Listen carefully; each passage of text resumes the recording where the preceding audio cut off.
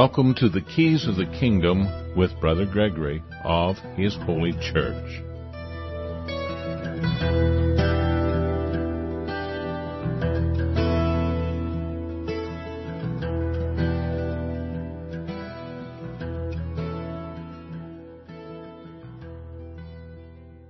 Welcome to Keys of the Kingdom. I'm Brother Gregory, and again we're going to be talking about the Kingdom of God.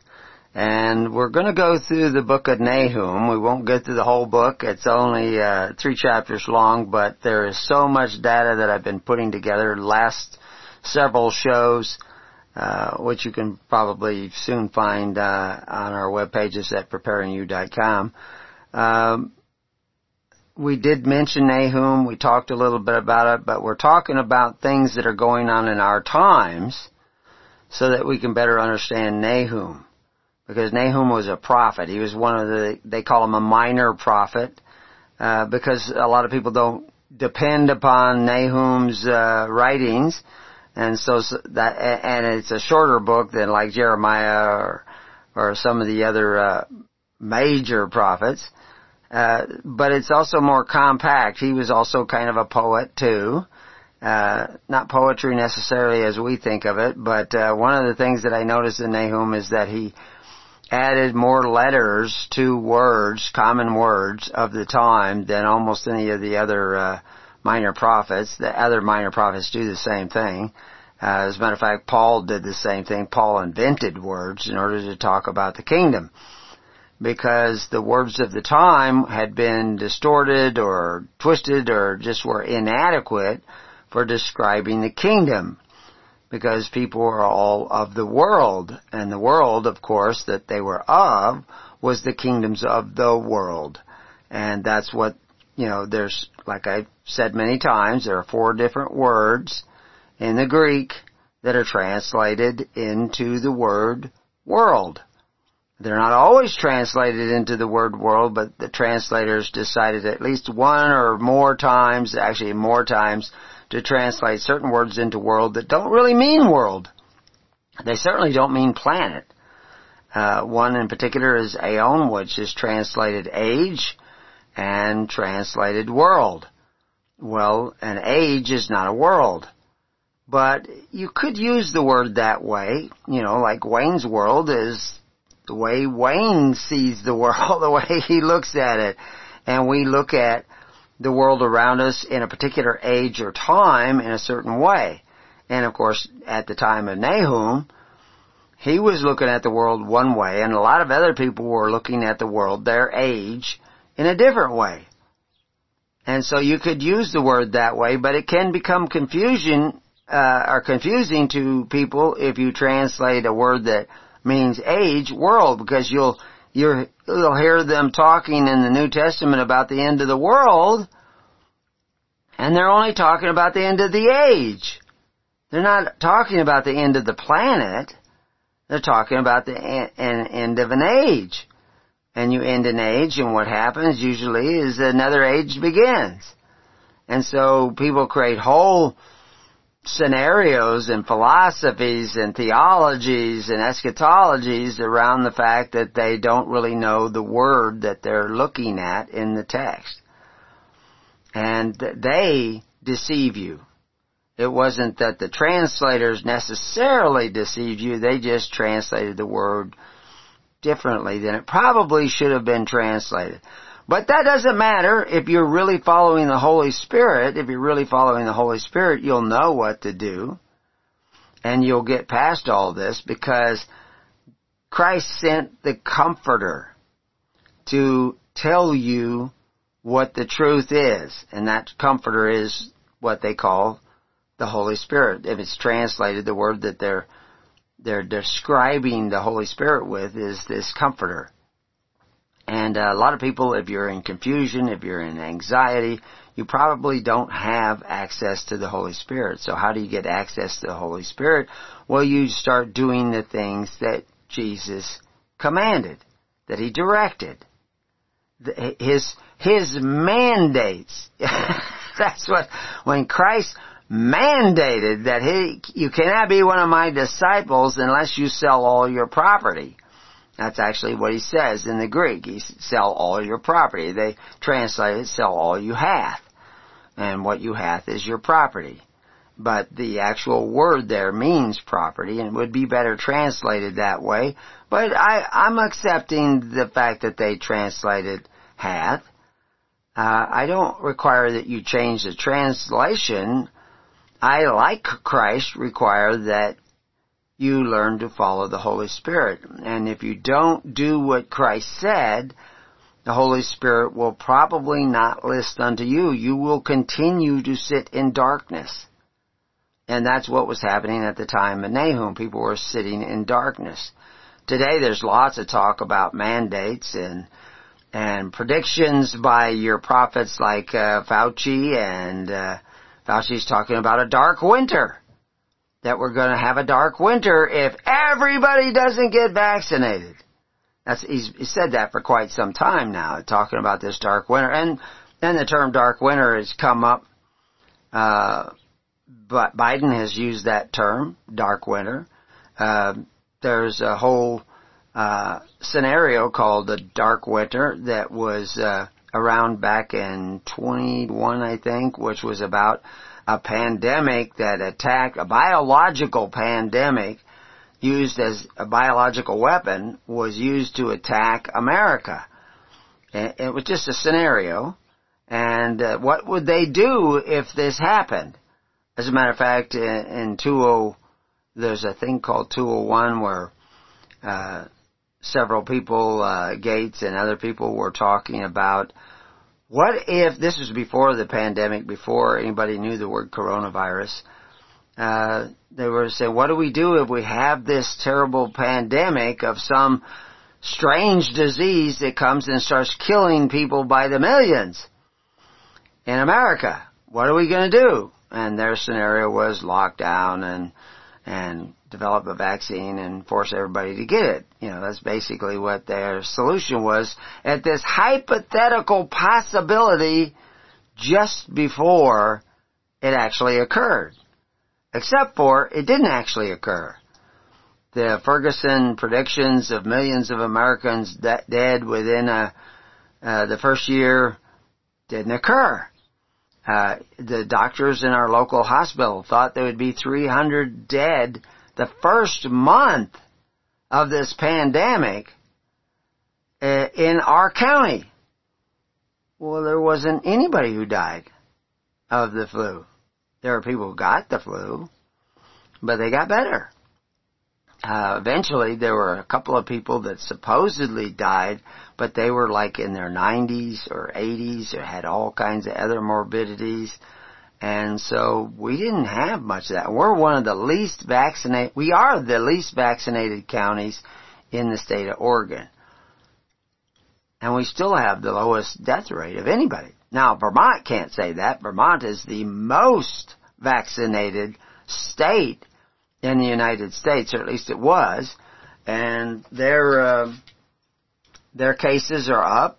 I mean, by quite a bit, like 20%, 28%, something like that. Their hospitalizations are up. Their deaths are up. They're hitting a high plateau, but they're the most vaccinated state in the Union.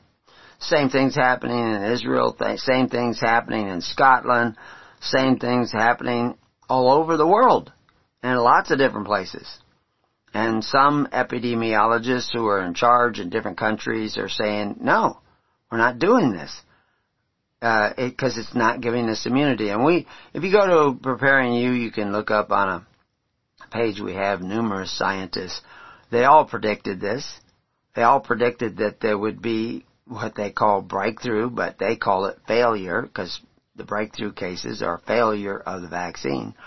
And then there are Japanese studies by hundreds of scientists who worked on this Japanese study, and they give you the mechanism of what's happening, which is ADE, or enhancement and breakdown of the immune system. And they're worried about the fact that the people who get the shot will have a total breakdown of their immune system against the wild virus in a year or 2 years, which was predicted by top epidemiologists. But your news is not telling you that, because they are a different kind of prophet. They aren't the prophets of God. They aren't filled with the Holy Spirit. But we could see this coming for a long time, that people were not listening to the actual prophets of God. They were not listening to the Comforter.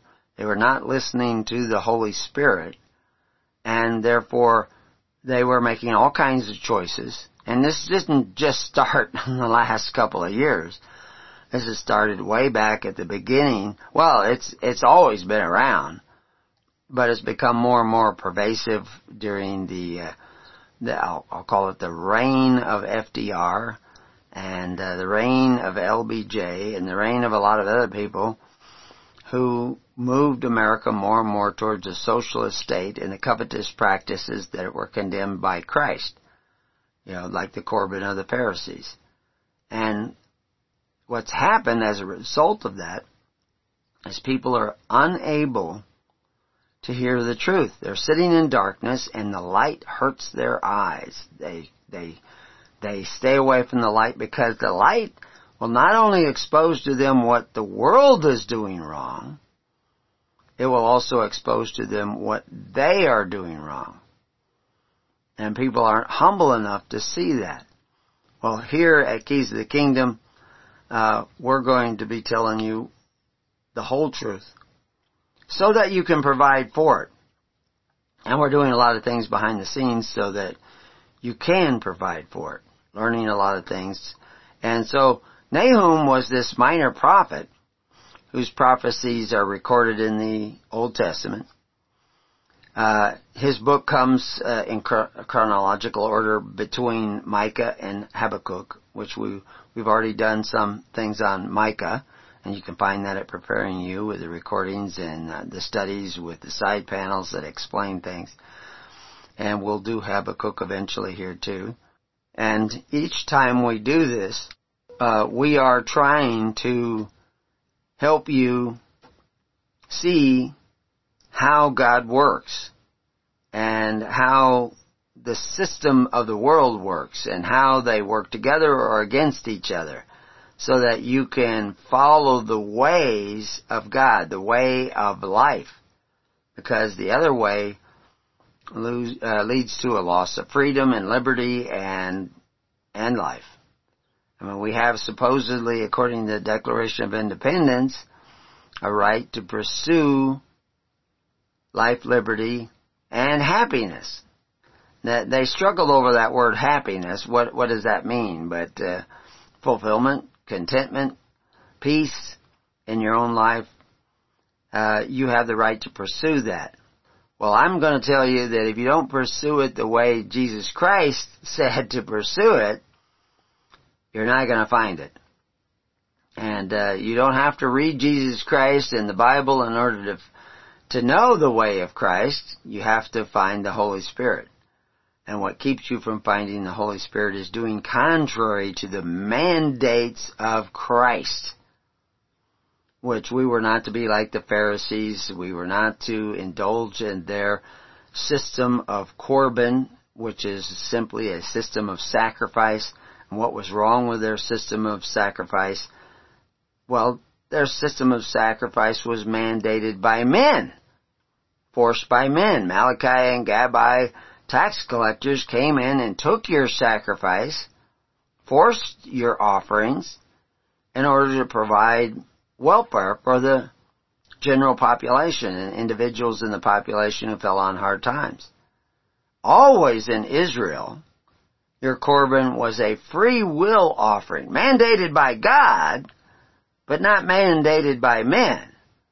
Mandated by God in the sense that He's telling you that if you don't go this way of casting your bread upon the waters and being charitable and caring about your neighbor as much as you care about yourself, if you don't do that, your eyes will darken, you will sit in darkness, you will not know the right way, you will not even know what gender you are, you will not even know what the truth is,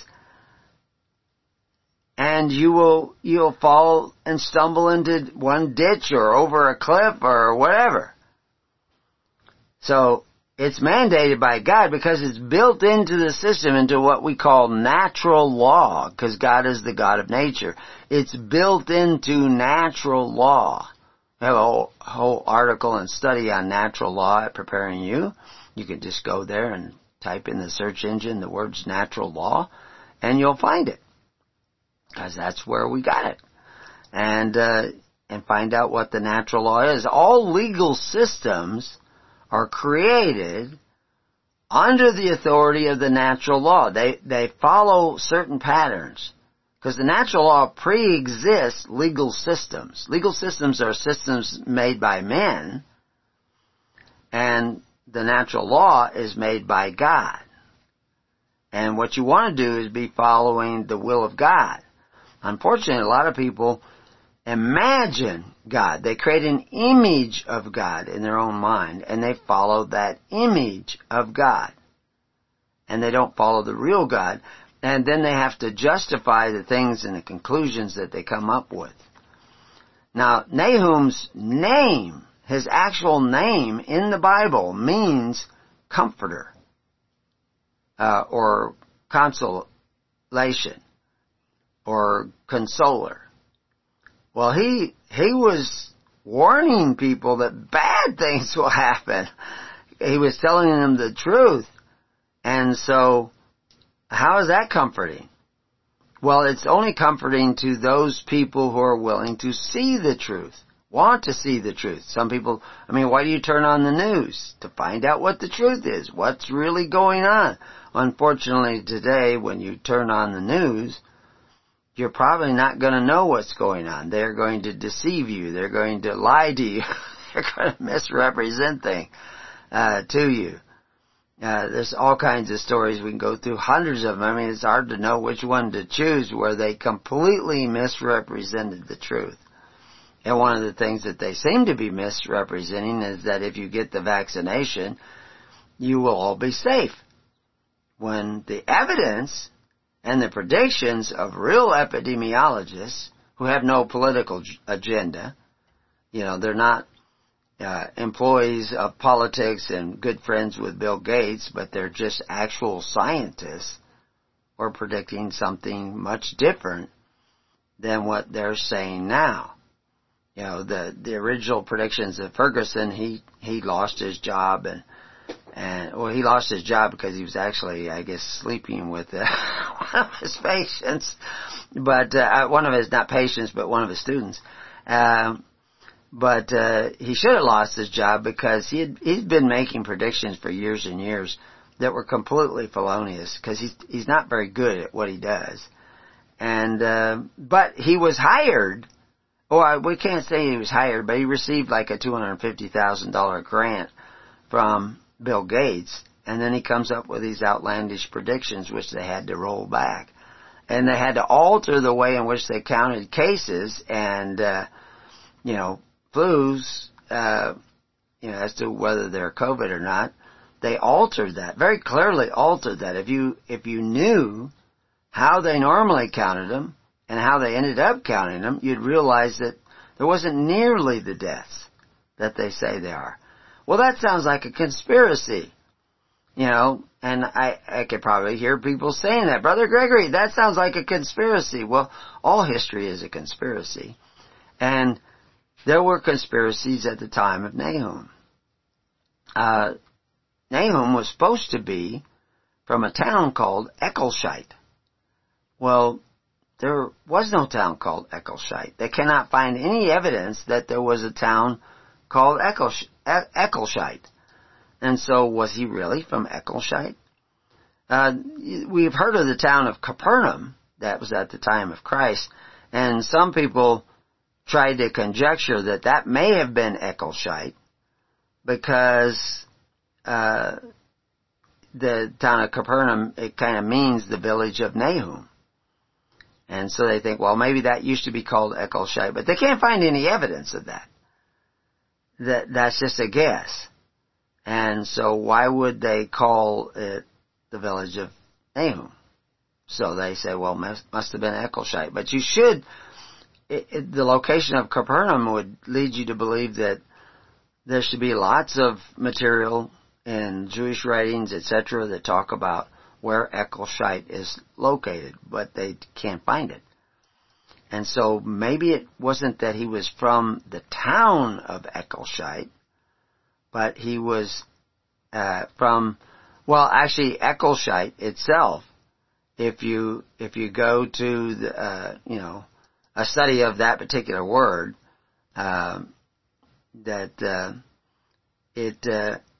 it comes from a couple of different sources, but basically we have it in footnotes there on the page that this Eccleshite could mean that it's a native or descendant of a guy named Elkosh, and they don't have any location of him, but the word means God the ensnarer, and or God the trapper, or God's trapping. And so you look at that and you wonder, and there's actually an extra letter in that's another one of those words where he adds an extra letter at the beginning of the name, and just slips it in there. It's already a kind of a large word to begin with, so it's a combination of other names, why we have the Elif Lamad in there, El, that means the God, and then he has this other word in there that means somehow or other trapped, or being trapped. Well, the fact is in the law of nature, if you violate the law of nature, the consequences in this cause and effect universe created by God is going to follow. It's going to be the next process, is predictable. And if people see that process, they can predict what's going to come. If you look in the actual original Hebrew text, there is no word for town. That's just slipped in by translators. It says, of the visions of Nahum the Eccleshite. It doesn't say he's from the town of Eccleshite. It's just not in the Hebrew. Somebody conjectured that into there, slipped that in to the actual translation. It doesn't actually exist in the original text. So those are cause for questions. They don't prove anything, but I just wanted you to be aware of that as we look at this, that somehow or other Nahum was this comforter. The Holy Spirit is supposed to be a comforter, and he was from this place. Not actually, it doesn't even say, it says he is an Eccleshite, which he is explaining the cause and effect of God's universe. The cause and effect that's built in. If you do this, this happens. If you do that, that happens. Now there is a question as to the time and purpose of this writings. There are those who suggest that his writings are a prophecy written in about 615 BC. Or they may be a historical account written as liturgy just after the downfall in 612 BC, the numbers counting down, reminding the people lest they forget what they did and what happened and why it happened. And we're going to explore that as we go deeper into Nahum and try to understand what's the truth. Okay, welcome back to Keys of the Kingdom. So, in this, on this original page, which you can go to at Preparing You, where I talk about Nahum, and I took some time before I got into the actual text of Nahum because I was doing a lot of research, looking at the original Hebrew text, looking at the words that he used, and one of those words is, we see mentioned is this Assyria, where they're talking about Nahum and Assyria. And so, as to whether the prophecy was written in 615 BC or 612 BC after the fact is not that significant, because I actually believe that the poem as it is written, because it is so poetic and cryptic, that it is both. It is a record of the original prophecies of Nahum, which he spoke to people as he went about in Israel and talked to all kinds of people, but it also recorded what he said in order to try to tell you and show you the process of God's ability to predict the future. I mean, we just talked that Gates and other people were predicting the future, that we were about to have a pandemic. And if we did, we would have to shut things down and do social distancing and wear masks and all this stuff because this terrible, horrible pandemic that is supposed to kill millions. And of course now they can come after the fact and say, because we social distance, because we shut things down, because we spaced and wore masks, that we didn't die by the millions. That saved us. Well, that's a theory.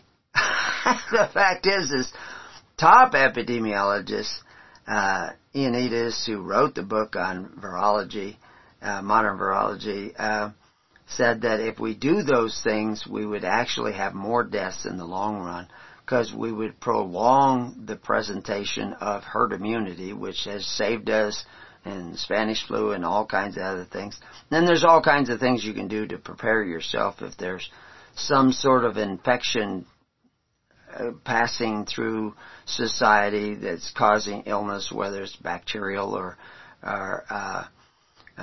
virological.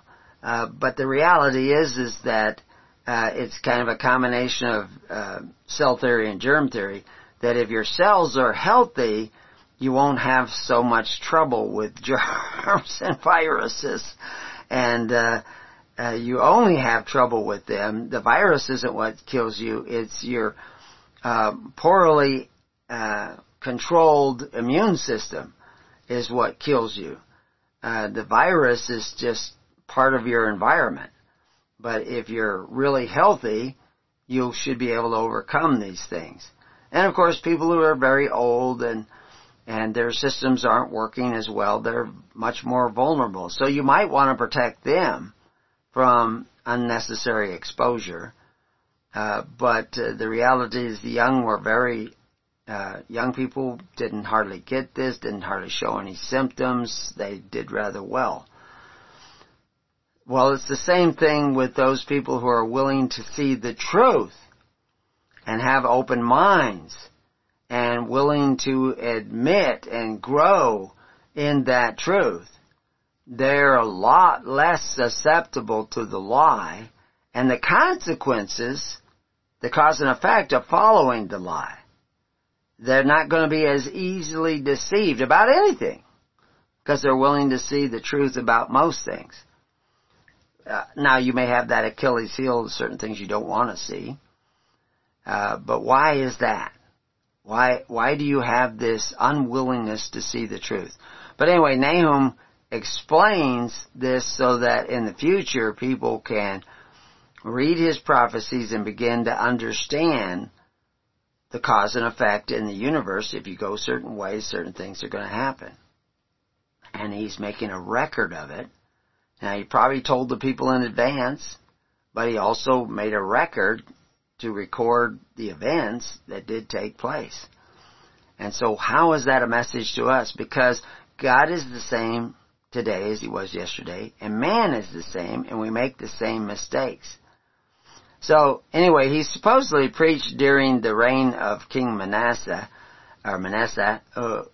who is counted, generally speaking, as an evil king, in the history of Judah and kings. They weren't supposed to get a king to begin with, but God knew that they would probably fall prey to that foolishness of having somebody, a chief executive officer who can exercise authority, and write mandates and make you do certain things that because if you're listening to him and following his mandates, it may sometimes interfere with God's mandates, and then that gets you into a lot of trouble. It cuts you off from the comforter.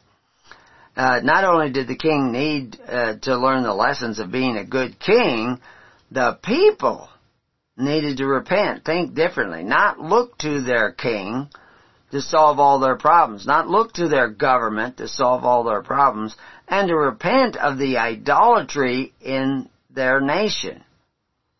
Again, most of the time where they talk about adultery and idolatry in the Bible, they're talking about national adultery, national idolatry. And so somehow other nations become idolatrous nations. What is that? Well, we have a link on the page where you can go and look up and see how they use that word idolatry and understand what that looks like. Because see, the Pharisees were engaged in idolatry at the time of Christ. They absolutely were telling everybody they were not. They were worried about statues, but they were not as worried about the statutes that they were imposing upon the people in their political system. Because things had changed, and we go through that in a lot of places, how they changed certain things. One of the primary things is they supported the whole nation through free will offerings that were mandated by God, but not by men. Mandated by God that you take care of one another, that you love one another, that you cast your bread upon the waters, that you give these free will offerings. But there were no statutory penalties if you didn't. But there was a cause and effect if you didn't. And so this is one of the things that people who want to, they see bad things coming and they want to run off and prepare and save their family. If they're not interested in saving their neighbor's family as much as they're interested in saving their own, they're not walking in the way of Christ or the way of God. And so we talk about this, these idolatrous nations that look to their government to take care of them and their welfare and all that stuff. They're idolatrous nations. They are engaged in covetous practices where men who exercise authority one over the other provide for the needy of their society. And Christ opposed that. He condemned that. He said that makes the Word of God to none effect. And it's contrary to the ways that Christ was talking about. But coming at least with FDR, if not before, certainly with LBJ and his war on poverty, modern Christians, modern Jews, modern Muslims, modern Buddhists all started saying, yeah, let's have the government take care of the needy of society, and we'll just go to our churches, our synagogues, our mosques, our Buddhist temples, to get a good feeling, to be justified in what we're doing, which is covetous practices, which Peter told you would make you merchandise and curse your children. But everybody engaged in it anyway. And the preacher said it's okay. People get so upset when Franklin Graham says that Jesus would have got the vaccination. They think, oh, that's horrible, that's terrible, what is he saying and everything. Although I'm sure many people went and got it because of he said something so nonsensical. But getting or not getting the vaccination is not going to save you. It's repenting and thinking the way and following the way of Christ. That's what will save you. That's the only thing that will save you. But you have to know the way of Christ. And the only way to really know the way of Christ is the Holy Spirit. But how do you know the Spirit you're listening to is the Holy Spirit? Because we know that the Bible tells us that Satan can appear as an angel of light. He can appear to some people as the Holy Spirit, and he's actually leading you into the works of iniquity. So anyway, it would mean that Nahum was written near the end of the Assyrian Empire. That's what they say, and he mentions Assyria and its capital city, Nineveh, and the conquering of the northern kingdoms of Israel, and exercising their power over Judah, because Israel was conquered, men who had exercising power of one over the other had exercising power over Israel. And this was the result of the fact that Israel was not following the way of God. They had become this nation of idolatry. And we've gone over what that looks like and how that operates in the world that we know today. But Most people don't want to get it because they're doing the same thing now. They're looking to men who exercise authority one over the other. Go back to the mandates. I've heard numerous videos in the last week or so of people who are just outraged that they're making their kids, their first graders, second graders in public school, they're mandating that they wear masks, and soon they will be mandating that they get vaccinations. And people says, we don't want these mandates. What gives you the right to do it? These are our children. On and on and on. The reality is those same people getting up there and saying that have been mandating for decades and decades and decades and decades. They had mandated it, their parents had mandated it, their grandparents had mandated that their neighbor pay into the treasuries of the government so that they could have free education. They were willing to pay in too, but, if you have 2-3 kids in school, that's probably $60,000 a year. Where's that money coming from? It's not coming out of your taxes, your property taxes. Chances are, unless you live in a real mansion, then chances are you're sending your kids to private school anyway. But you've been mandating that your neighbor not only pay for your child's education, pay for your fire department, pay for your policeman, pay for the old age benefits from Social Security of your parents, that mandating that they contribute to the welfare of society to taxation. You've been mandating that for decades upon decades, half a century or more. And now you're complaining that they're mandating something to you that you don't like. Well, I home taught all my kids, but they were still mandating that I pay property tax to provide an education for all the kids in school. And yet I'd had parents calling me up because they said their kid isn't learning algebra or math or whatever it was, and they can't explain it, and they wanted to know if I could explain it to their kids.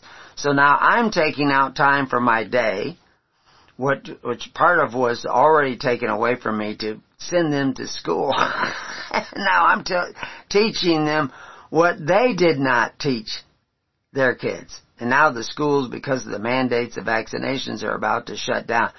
All this is a product of the fact that you went away from the ways of God, and you went to churches that tickled your ears and told you that you were saved because you said a magic phrase. Nahum talks about this. He does it in few words, so you have to pay attention closely. But a great deal of the confusion has followed the interpretation of Nahum by men like Calvin, who Calvin didn't get it. I'm sorry. If you're a Calvinist, I'm sorry you're going to be offended, but Calvin was wrong. But Franklin Graham is wrong too. There's a lot of people wrong out there. God is right. God sees the truth. God is the truth. God shares the truth with us through men like Nahum. But it doesn't do you any good unless you're willing to see it. And if you're going to run from the light, the truth, and the way, you're going to run into darkness. And the consequences of running in the darkness should be fairly obvious. God has created a cause and effect universe, and tyrants would have no power to wreak havoc upon the people if the people had not already rejected the ways of God, His righteousness, and become tyrants to their own neighbors by mandating that their neighbors.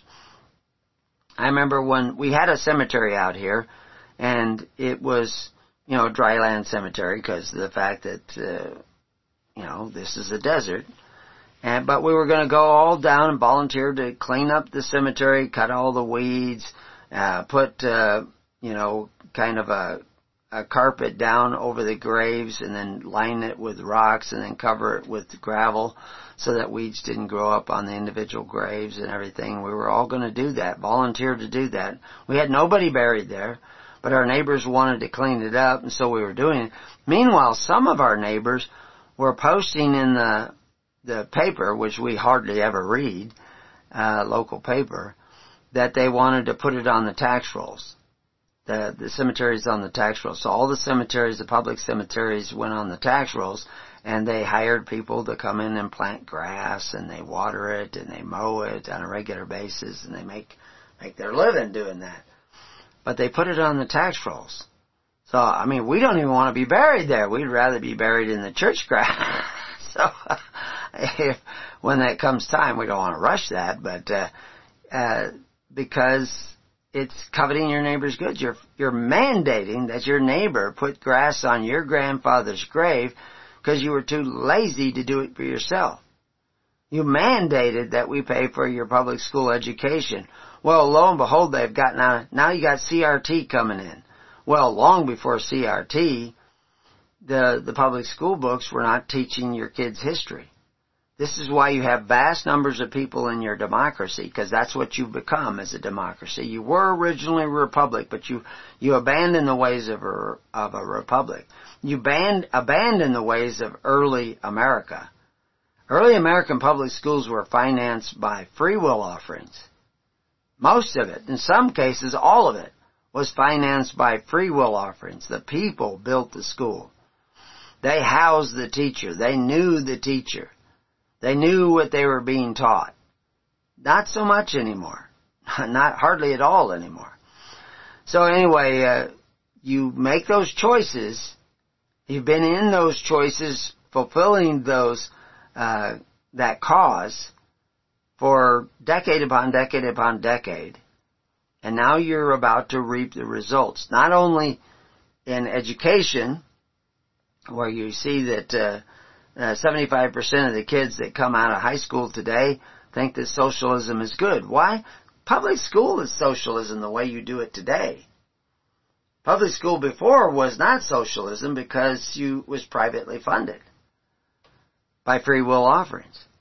You don't do that anymore. You don't even have the memory of doing that. And so the repercussion is taking place. And the same thing was going on in Israel at that time. But you've not only done it in education, you've done it in medicine. You've done it in health care. Your health care is, if you can survive the menu in a hospital, chances are you might survive the hospital. Because what they feed you is often going to do more harm than good. And then the medications they give you, the pharmaceutical industry is into it for making money. It's not operated by love, it's operated by greed and desire for profit.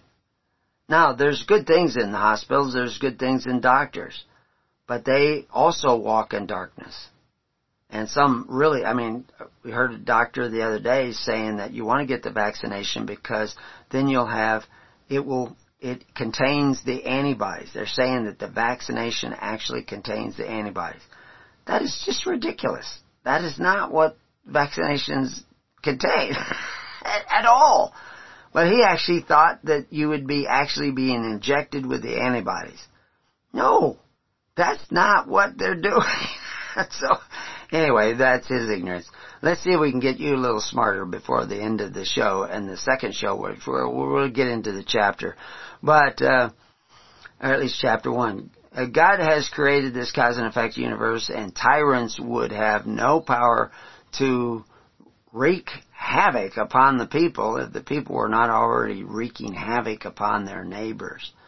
And they do this because they have already violated the warnings of 1 Samuel 8 and gone and chosen a king. Charles Taylor Jr., he writes, "It is one of the world's classic rebukes of materialism," referring to Nahum. "All tyrants are doomed.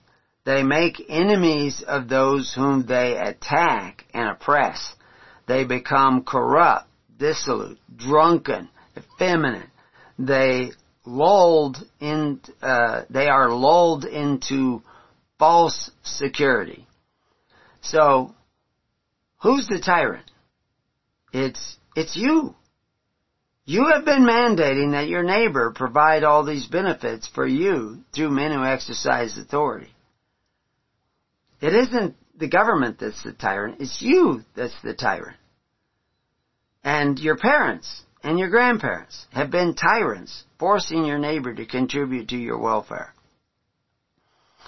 And so this is what you reap, is that as you judge, so shall ye be judged.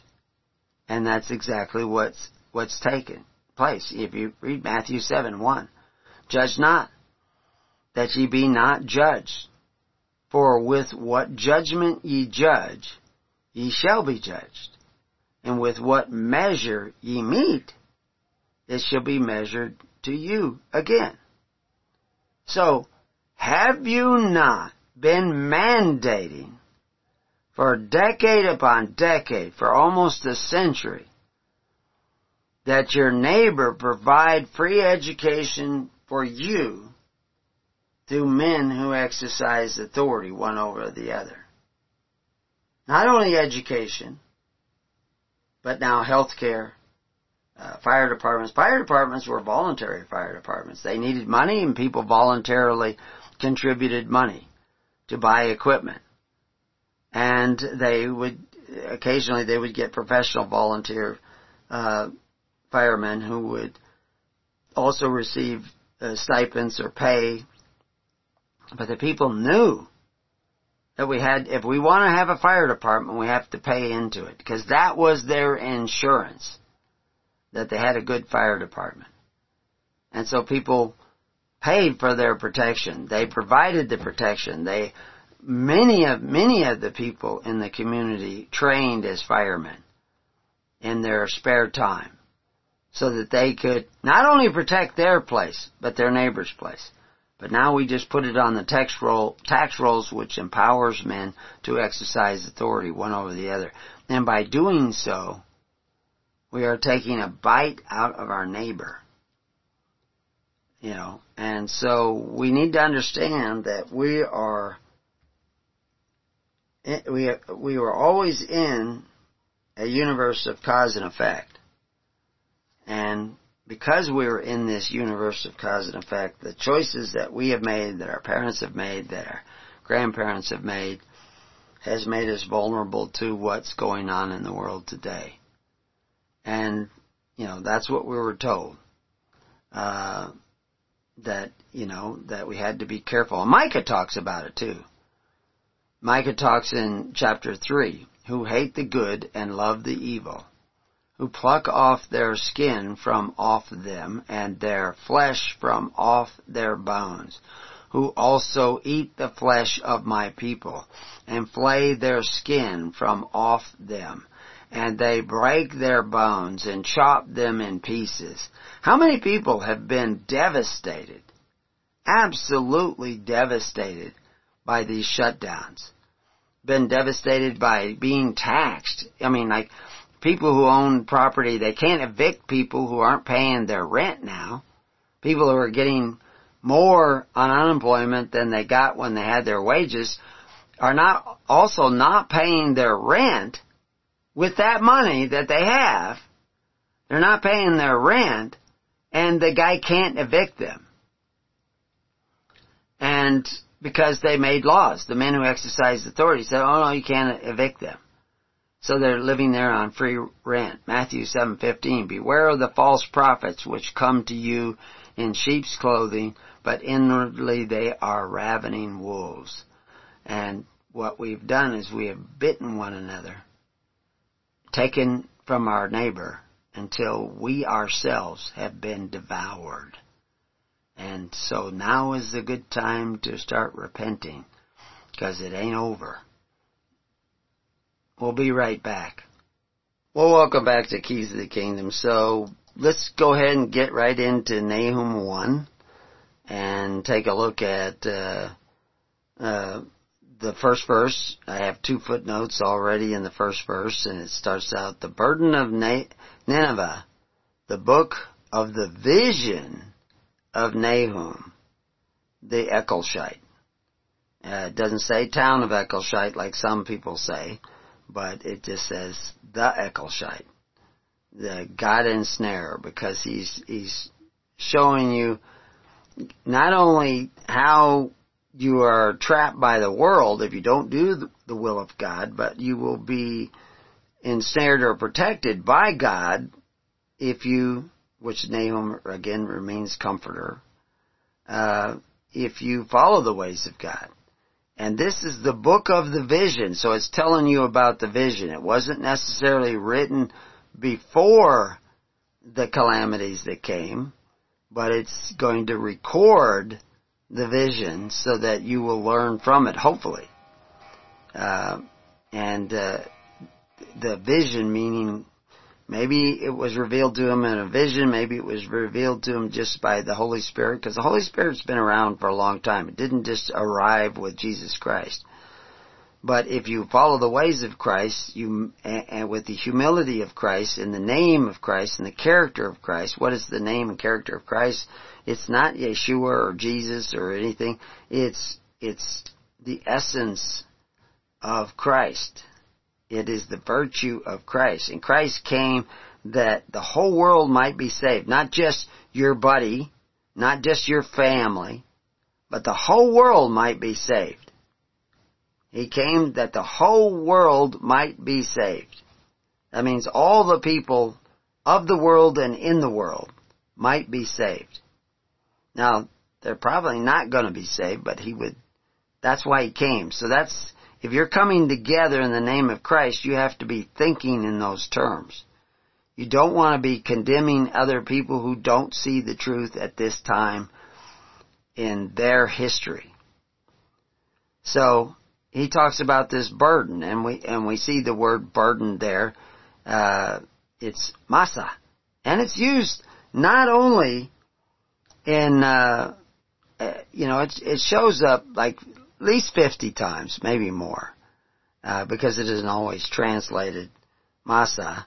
Masa isn't always translated burden, but we saw it in Hosea and verse 8, chapter 8, verse 10. Ezekiel uses it, Jeremiah uses it, Zephaniah uses it. So, and Zechariah, I think it's in there, yeah. So it's used by a lot of people, and most of the time it's translated burden. More than 50 times it's translated burden. But it's also translated song. And it's also translated prophecy. And set, and exaction, and carry away, and even tribute. Because tribute would be a burden. And we know who is under tribute is the slothful shall be under tribute. And tribute is just taxes imposed by those kings, those prime ministers, those presidents you pick for yourselves, those rulers that you pick for yourselves. They get to impose tribute upon you. But it's because you're slothful in the ways of God, which is taking care of one another through free will offerings, which if you had done, you would not be under tribute today, but you've been slothful, and so now you are. And the word supposedly, is defined as load-bearing, tribute, burden, whatever. But the problem with a system that exercises authority and forces the contributions of the people, the korban, the sacrifice of the people, which is what the Pharisees had set up under Herod, and that was making the word of God to none effect, that's a problem in itself, is that it weakens the people. It doesn't strengthen them. It's a burden on the people, but it weakens the people. And it also makes them human resources, or the way Peter puts it, is it makes them, it's one thing when they tax you for, Saul taxed the people, forced the offering of the people in order to supply his army, because he saw the enemy, the Philistines, mounting an army, and he says, I need an army to get ready so that it's, well armed, well trained, well provided for, so that it can go out there and fight the Philistines. And so he forced a sacrifice because Samuel wasn't coming. And if Samuel came and said, okay, we need to contribute to the army of Saul so that it'll be ready for the army of the Philistines when it gets here, everybody would have probably contributed. But he was impatient. He forced the offering, and of course, when Samuel did show up, and saw that he had forced an offering, he says, "You've done this foolish thing, Saul. Your kingdom will not stand. It will collapse because you've done this foolish thing of forcing an offering." And so, anyway, that's right in the biblical text. And so you've been doing that for 100 years. That wasn't necessarily what was going on during the American Revolution. It was going on during much of the Civil War, but all of the military many of them were supplied by free will offerings. I mean, back in the Revolutionary War, I pointed this out, that George Washington bought all the uniforms and all the rifles for the Virginia Regiment, and sometimes paid them out of his own pocket. That was still around. And even in World War I point out that when they needed ambulances on the front lines in World War I, the people donated money to provide 2,000 mechanical ambulances, with engines and stuff instead of horse-drawn, and the drivers, paid the drivers with free will offerings. That was still around. That's not around anymore. Hardly. So that's a change.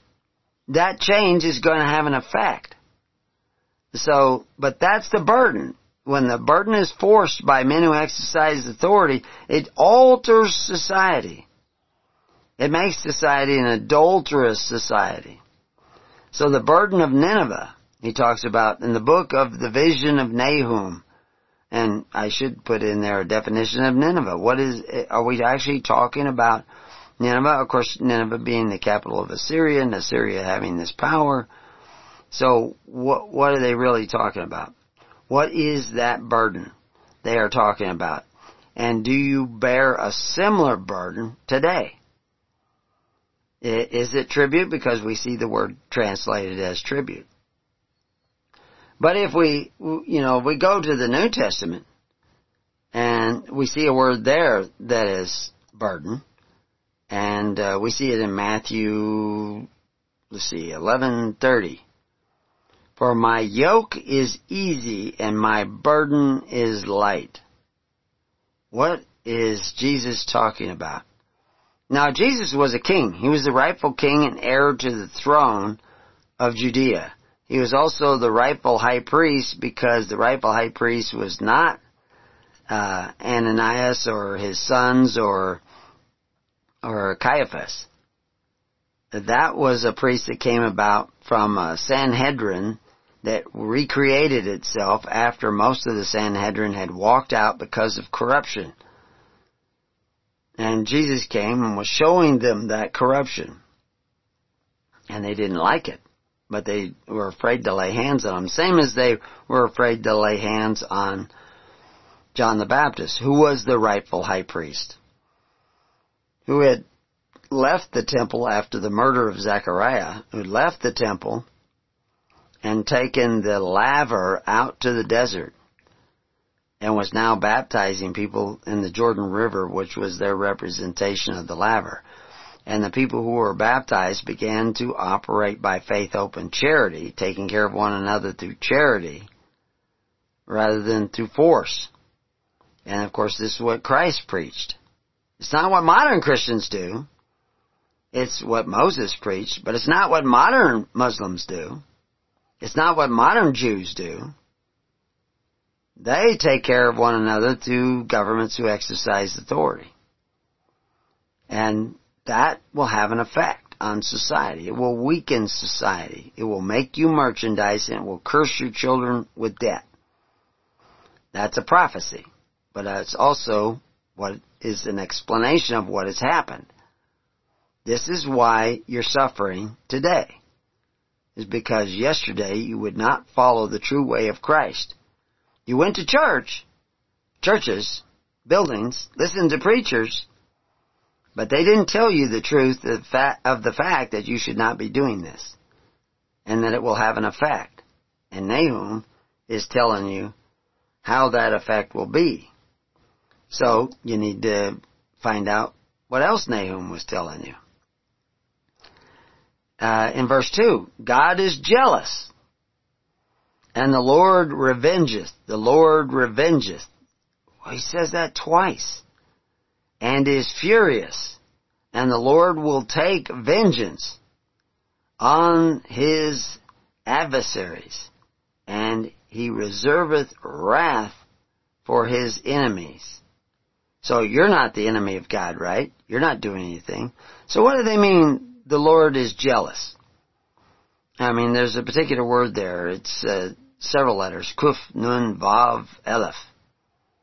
And it's from a word that actually means, is only Kuf, Nun, Aleph. So they put a Vav in there, in this word jealous. And that word jealous in this text is separating out from the Nun Kuf or Kuf Nun. They're separating out the Aleph. Aleph is the relationship of God and man. You see, the more you have a relationship with God and the kings of men, the presidents of men, and you look to presidents and prime ministers and governments of men to provide what God would provide, then the more separate you become from the relationship of God and man. The natural Aleph stands for that relationship of the Yod of God and the Yod of man, and that connection between the two. You're separating yourself from that the more you look to your leaders to solve all your problems. The Kuf is the omnipresence, the redemption of the fallen spark. And that spark of God that's the Holy Spirit. It's a paradoxical letter that is composed of both the Resh and the Zayin. And it has to do with holiness or separateness. But if you're separating yourself from God, and that relationship of God, you may be attaching yourself to the rulers of the world, to the fathers of the earth, to the benefactors who exercise authority. The Nun is supposed to be heir to the throne. You're separating yourself from being joint heirs with God by looking to men who exercise authority rather than the righteousness of God. And you say, well, how would the kingdom of God be our social welfare system?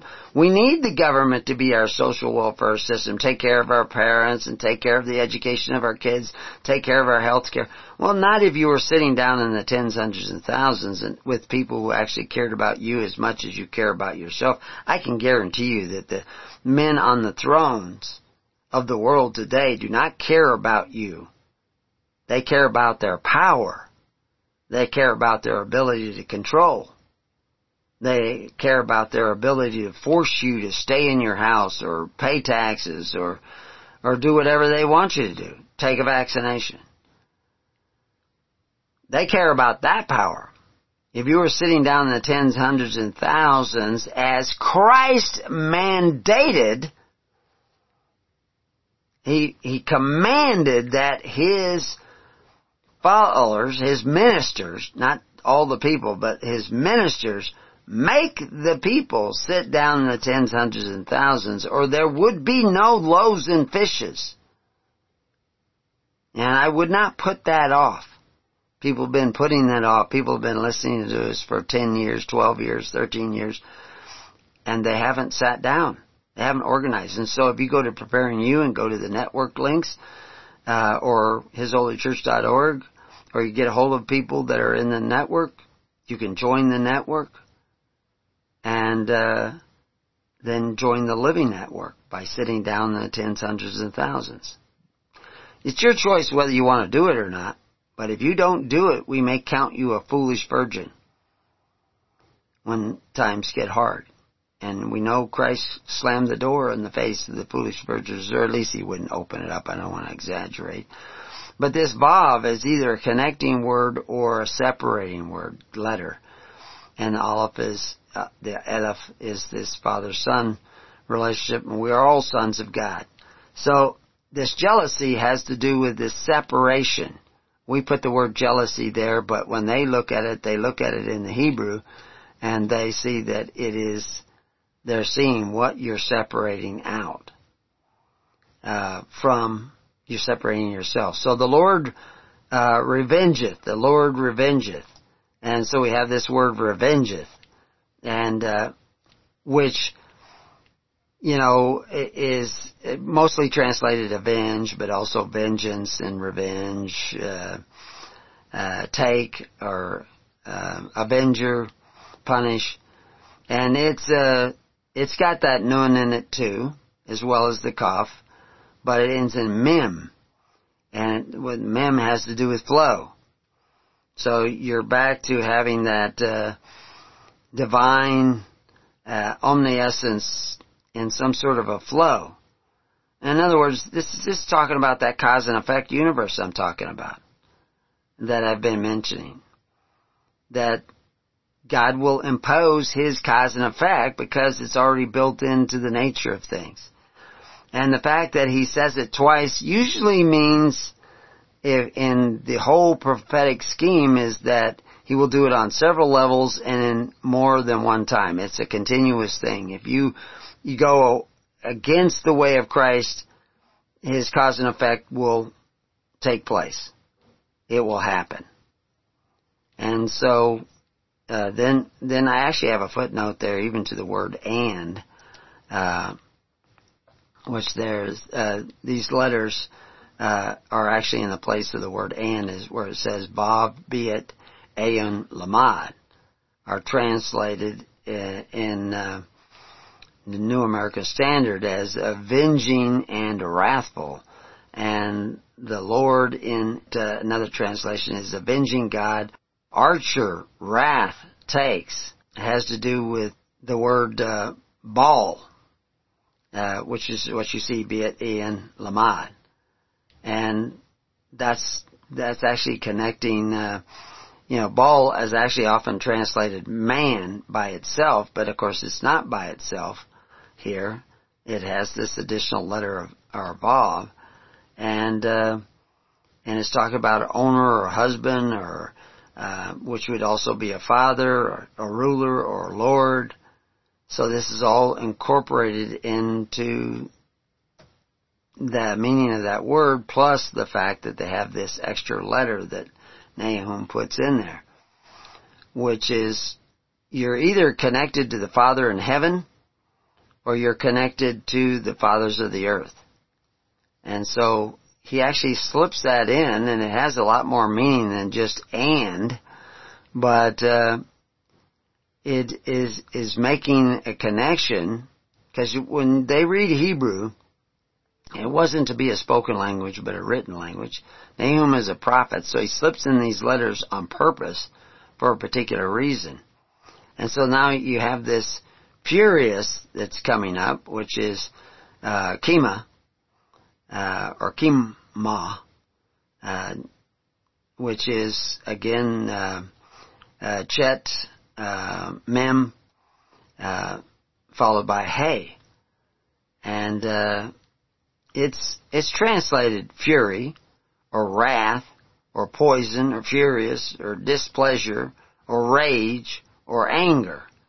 And it's supposed to mean heat, rage, hot, displease, indignation, anger. But God, you're not really, if you have the power to upset God, He's not really God. Okay? But He is God. So what He's talking about is, in this cause and effect universe, which He just repeated twice, this idea of cause and effect, this revenge, this automatic result, that it's, it is part of that cause and effect, that this furious nature, we call it furious, but it's really just, it is going to take place. And it is going to take place in a powerful way in your life. And when you just do this on a minimal scale within your own life, the same thing will take place. But if you're doing it on a massive scale, whole nations will war against nations. Whole nations will go into destruction. Whole nations will decay away. It's built in to the system if you don't go the way of the Father. If you separate yourself out from the way of the Father, the Lord will take vengeance. Again, that's the same word we saw as revengeth. He will take that vengeance, that cause and effect, on His adversaries, and He reserveth wrath for His enemies. So, who are His adversaries? Again, that's another word in the Hebrew language that we see, which is tzedek resh. And tzedek has to do with righteousness. And it always is related to the faith of the righteous one. The foundation of the word to hunt or harvest, even eat or desire. So the righteous, this is why Christ says, seek ye first the kingdom of God and His righteousness. If it's not righteous, if it is unrighteous, that's not what you should be seeking. The unrighteous mammon. He says that, if you're snared, and Paul tells you, David tells you, that your table can become a snare. And that's important to understand, that if you go and eat at the table of kings, Proverbs tells you put a knife to your throat because he serves you deceitful meats. Why? Because they will snare you. They will make you human resources. They will make you merchandise. And that's already taken place. So, now, do you just stop paying your taxes? No, absolutely not. You be friends with the unrighteous mammon, but you start seeking the kingdom of God and His righteousness. You do that by sitting down in the tens, hundreds, and thousands. Start trying to take care of one another through faith, hope, and charity. Our reports from a minister in South Africa was that people who were trying to bring food to people who were actually starving in their homes during the shutdowns were stopped sometimes by police, and the food that they were taking was confiscated. And they were cited, sometimes even arrested, trying to help out their neighbor. But they're very unorganized for most of the people in South Africa because they're not sitting down in the tens, hundreds, and thousands either.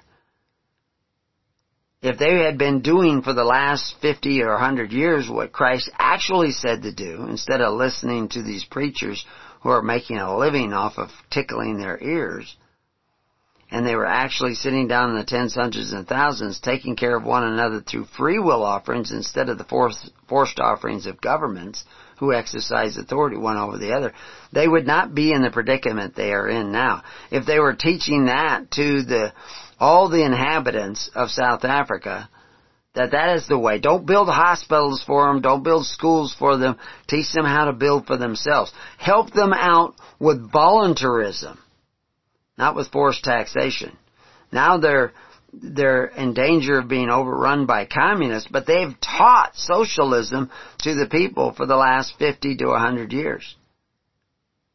That's not righteous. Socialism is not righteous. It's self-righteousness. It's men setting themselves up. That's why the socialist state, the communist states have to do away with religion, because they're the religion. I heard a preacher say this many years ago, read what he wrote, is that socialism is the religion you get when you have no religion. And what is religion? It's taking care of the needy of your society through faith, hope, and charity. You don't do that anymore in America. You don't do that anymore in the modern churches. And of course, this is what was going on at the time of Nahum. The righteousness, and that word there that they have there, that is translated, actually has to do with a word, tzedek resh. Tzedek resh is the word we see there, but tzedek resh is to bind. And in the Declaration of Independence, it talks about dissolving those bonds that have connected us with the King of England. But now, through FDR and LBJ and all these social welfare programs and public school and everything, we have dissolved the bonds that it connected us with righteousness, which is what made America great. And so we see this word without the double resh, but the tzedek resh only. The resh meaning this process of clarification. It's that fulfillment of the consequences of the cause and effect universe that God created. And the word is actually sometimes defined as narrow, even translated narrow. Because the way of righteousness is narrow. The way to the kingdom of God is narrow. It's not broad. You can't bring in this socialism and still tell me you're headed towards the kingdom of God and His righteousness. But anyway, we'll continue this more after the break. But I'm hoping you're putting some of the pieces of the puzzle together. We'll be right back. Well, welcome back to Keys of the Kingdom. And we're looking at Nahum, and we've only got down to like verse 2. We may get through verse 3. But I spent a huge amount of time looking at Nahum, and I would constantly go back and forth because Nahum uses words that don't appear anywhere else in the Bible. And he uses combinations of letters added to those words that are unique and make the words unique, so to understand them. And one of those words was this word that we were just looking at, which was the enemy. And the word for enemy is Aleph Yad Beet. And Aleph, again, is that relationship of God and man. Yad is this other Yad, divine spark, which we see appearing twice in the letter Aleph. And then Beet. So that would sound like that should be a good thing rather than an enemy. Just looking at the letters. But that is not the way the word appears in the original text.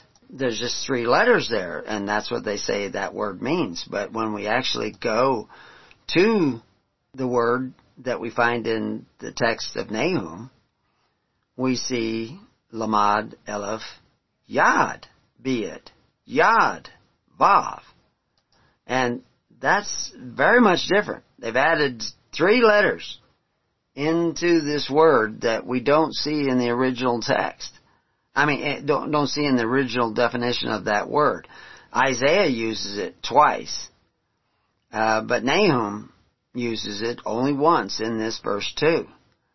And so what does it actually mean? They translate it enemy. And the original word is supposedly means enemy. But there's hundreds and hundreds of occurrences of the original 3-letter word. But it has all kinds of additional letters added to it in different places. And these letters add to the meaning of what the author is trying to say. So, who is really the enemy of God? Who is really the enemy that Nahum is talking about here? Well, the clue is in those letters. Again, though, all this technical stuff, some people will start to swim in that, not understand it, and it will seem confusing. But basically what I think he's trying to tell you, especially repeating the phrase, Lord revengeth, is that you live in a cause and effect universe created by the Lord. And it's going to be automatic. It's going to become very strongly evident that if you go a particular way, if you don't have the religion of faith, hope, and charity, if you don't have the religion of love, which is what Christ was preaching so that the whole world might be saved, that you're going to end up with socialism. And if you end up with socialism, according to Karl Marx, you're going to end up with communism. Of course, before you end up with socialism, you have to have democracy, and of course, democracies always fail, according to historian after historian after historian, who predicted the future and were right. Because democracies end up making selfish people, where you will have the ability to take a bite out of one another and ultimately be devoured by that choice of taking a bite out of one another. Which is why in the New Testament they warn you, they tell you in Galatians, not to take a bite out of one another. Be careful that you don't take a bite out of one another, lest ye be devoured. And, that's what they're telling you. Galatians 5:15. But if ye bite and devour one another, take heed that ye be not consumed one of another. Because God has already built into the system of the universe He created, the nature of the universe that He created, this cause and effect, that if you judge that it's okay to mandate that your neighbor take care of what you want, then someone is going to come along and impose those mandates on you. And you can scream and yell all you want in the school board meetings. You might end up getting them out, but it's the same thing a lot of people do in medicine, is that they treat the symptoms. They found out that a lot of the things they use to treat the symptoms, you have a fever, they give you a medication to lower the fever, but you get sicker because the fever was to help cure you. Now, of course, if fever get too high, you may have to do something to lower it. There's a lot of ways to do it without sticking in a pill that randomly goes about in your whole system and does all kinds of things. But it's easier than actually sitting up all night with a sick kid, which I have done. Slept by their bed, checking on them every few minutes, and then going to work the next day. That was fun. But they lived. They survived. They grew up. And I'm a better person for it. I think they were better people for it because they saw the love and caring for them. But they saw the sacrifice that comes with being a good parent. Communism wants to end family. And then you will only love the government because everything that good comes from the government. I always remember a Muslim who was a good friend of Moshe Dayan, who was the Prime Minister of Israel at one time. He was the patch guy, one-eye guy. And he had lived in Israel long before World War II. I mean, his parents had come there long before World War II. But he was talking to that Muslim, and the Muslim, sarcastically speaking, said that he realized today all bad things come from God. All good things come from government. And he explained that, there's a drought and then the government brings relief and all these things. And it's focusing your attention more on government is your solution. When actually God is your solution, but you have to understand what God is telling you to do. And of course, that would be including the mandates of Jesus Christ. It's actually the mandates of Moses. To sit down in the tens, hundreds, and thousands and create a social welfare system, which is what religion is. That's what religion is supposed to be. Today, Google will tell you that it's what you think about God, and we have people dividing themselves into 40,000 different denominations because of what they think about God. And almost none of those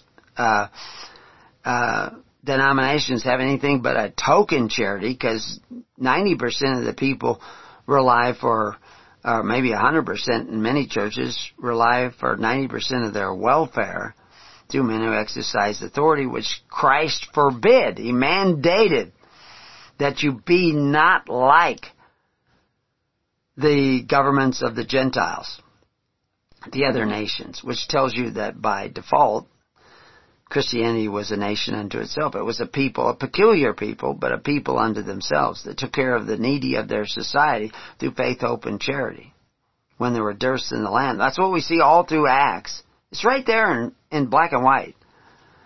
That Paul, Barnabas are taking up collections and going from one part of the empire to the other to provide welfare.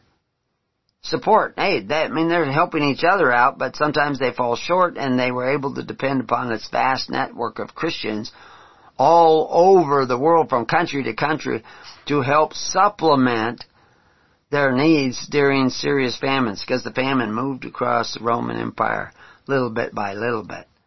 And if you were sitting down in the tens, hundreds, and thousands, you would be prepared for the famine that's coming in America. the food shortages, the rationing that's coming in America. But you'll have to see that the way you've gone, this way of mandating that your neighbor pay for your welfare and benefits, is going to create a burden of which many of you will not be able to withstand. But you have judged that it's okay to force your neighbor to do what you want. You just don't like it when your neighbor forces you to do what they want. And many, many people are now voting for more and more socialism, more and more communism, more and more government control. You hear them shouting and yelling it, wanting to force you to do this and force you to do that. But you've been forcing, your parents have been forcing, your grandparents have been forcing their neighbors to do what you should have done through charity. And so what do you expect? You expect the vengeance of God, because it's built in. It's automatic. And it can be seemingly fierce and wrathful. The word wrath isn't even in the text, but of that verse 2. But the word furious is, but it means it will be with great power, because it's built into the system. You can't escape it. You can repent. Sit down in the tens, hundreds, and thousands, start taking care of one another through love. And if you don't do that, we'll have to go back to 1 Samuel 8. He says that you go this way of rulers to take care of you, provide your defense, to provide your welfare, to provide your education, to take care of your parents. You go that way. And when you pray to me, I'm not going to hear you. I will not hear you in that day. That warning is over and over again in the Bible. But preachers are telling you, oh no, God's going to hear you, even though you do these wicked and terrible things. And that's what we see in verse 3. The Lord is slow to anger. In other words, He gives you time not to do what you've been doing, because it's cause and effect, and the effect is not always immediate. It's always put in place to get to that effect. You know, the instrumentality is put in place and you started down that road, but you haven't got to the dangerous spot yet. It says, the Lord is slow to anger and great in power, and will not at all acquit the wicked. Jesus talks about that. Many people think they're Christians. Oh, we're Christians. But He actually says, no, you're not. You're workers of iniquity. Why are they workers of iniquity? What are workers of iniquity? I don't have a link right there to that, but I'll put it in where you see that word wicked, which is not in the original text, but is inferred by these other words. He says, I will not acquit at all. And so this is going to happen unless you repent. And the wicked is the workers of iniquity.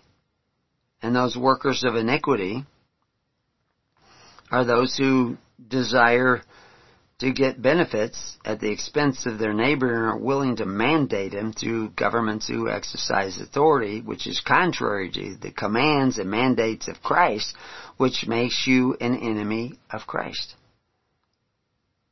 It makes you an enemy. You can profess Him, say, Lord, Lord, but you're not doing the will of the Father. And James and Paul is telling us that people like that, those aren't Christians. Those aren't followers of Christ. Don't have anything to do with Him.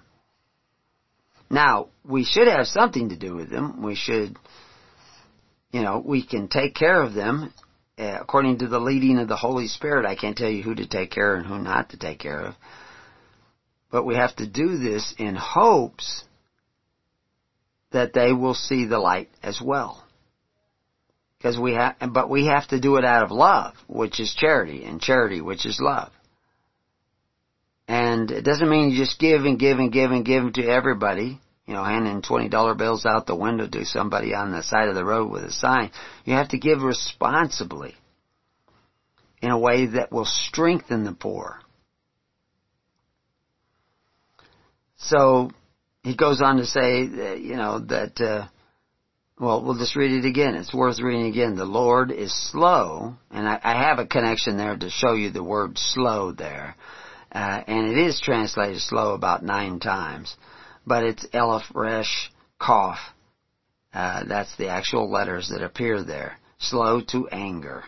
And now the word anger is a little bit different, and there's a whole word that they don't even put in to the text, which is actually, whenever you see these whole words that they don't translate in the text, that is suspicious. I don't know, like, why didn't you put that in there? Because there's this whole word of Vav, Gimel. Gimel again is the word for, the letter for cause and effect. Resh, Vav, Lamad. And there's no accounting for that word in the text. And it actually has a kuf at the end of that, but it's separated out.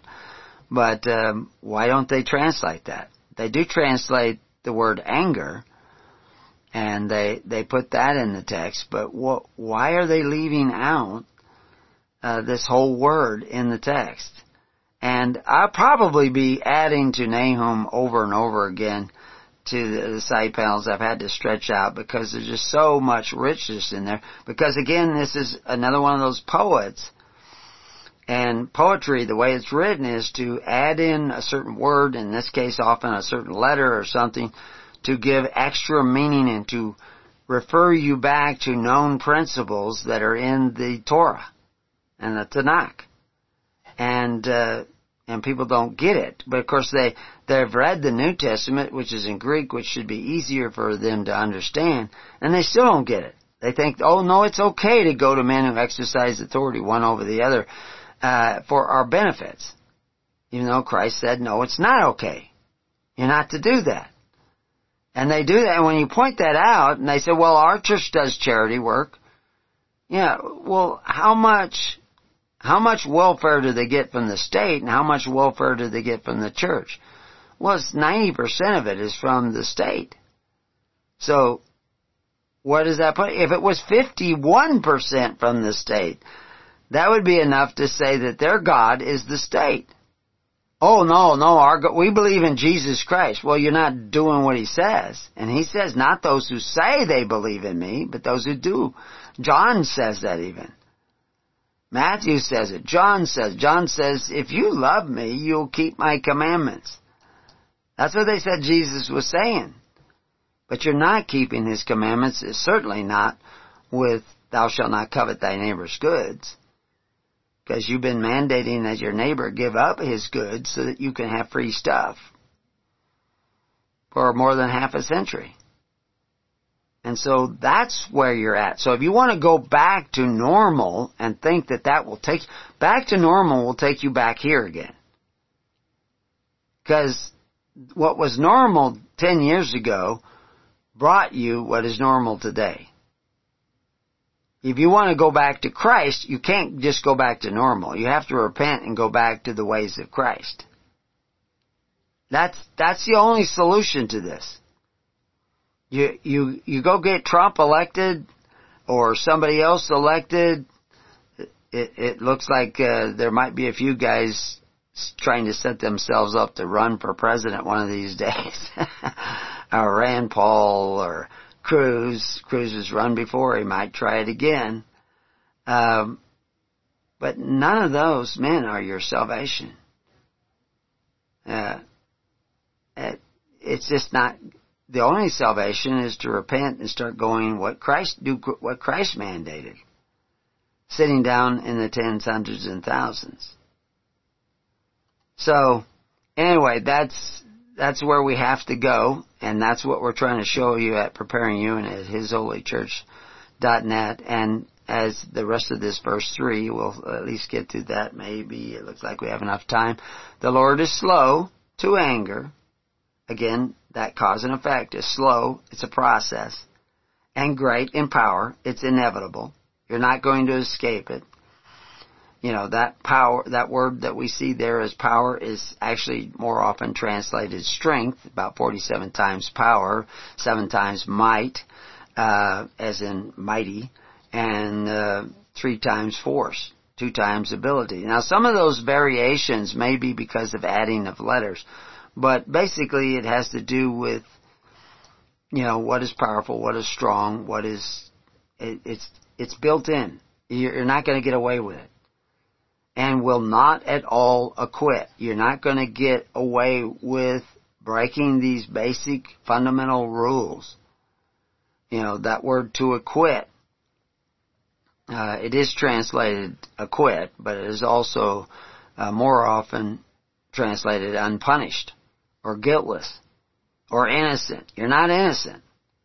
You haven't been innocent in this. You've been mandating to your neighbor, and now you're upset because your neighbor is mandating to you. And your neighbor, I don't know if it's the majority or not, doesn't really matter. They're the ones in power, are mandating this. People are losing their jobs. A nurse got the vaccination. She didn't want to get it. She wanted a religious exemption. They denied her that because I tell you it's not an exemption. In the codes, in the U.S. codes, it tells you, their rules, that you can refuse this.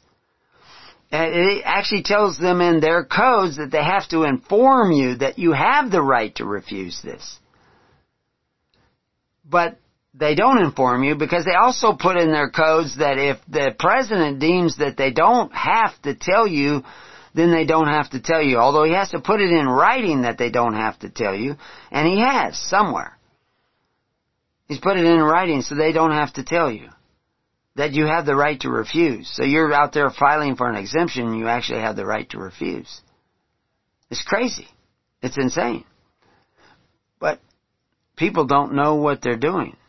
The Lord is slow to anger and great in power and will not at all acquit the wicked, those people who have been mandating to their neighbors. The Lord hath his way in the whirlwind and in the storm, and the clouds are the dust of his feet. So if you want the power of God in your corner, you need to repent, because don't run out ahead of God, because then you're going to end up in a world of hurt. You want God between you and all the armies of the Pharaoh. People always ask me, does all the stuff that we preach work? Well, it gets you down on the shores of the Red Sea. It gets you out of Egypt together as a people. Old, young, rich, poor, as a people. Down on the shores of the Red Sea with the sea at your back, the people at your back, and all the armies of the Pharaoh coming down on you, wanting to stick something in you. But they can't, because the power of God is in their way.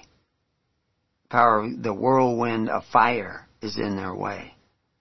If you want to get that, now how that will manifest itself, I don't know.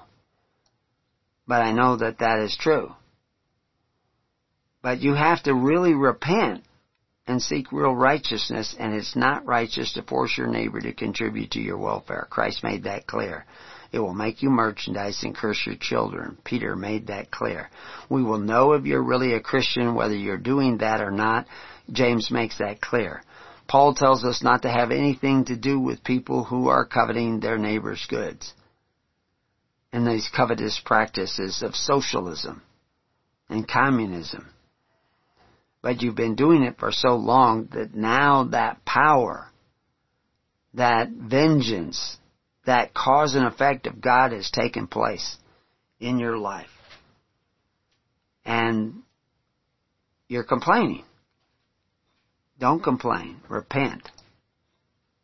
Seek the kingdom of God and his righteousness. Now, we have a page at Preparing You that you look it up. I'll just type in refuse up there in the search engine. You'll find it. And it shows you the law.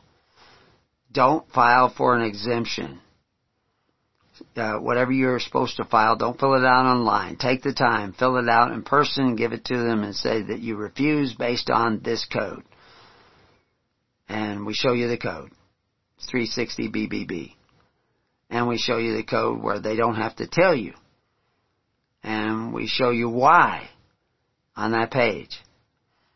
But more important, if you want to have the power of God behind you, you have to sit down in the tens, hundreds, and thousands like Christ mandated and start taking care of one another through faith, hope, and charity as much as you want others to take care of you.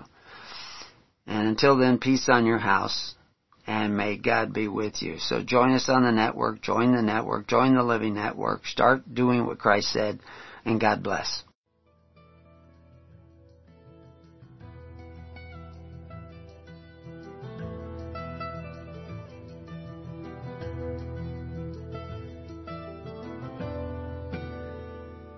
You have been listening to The Keys of the Kingdom with Brother Gregory of His Holy Church.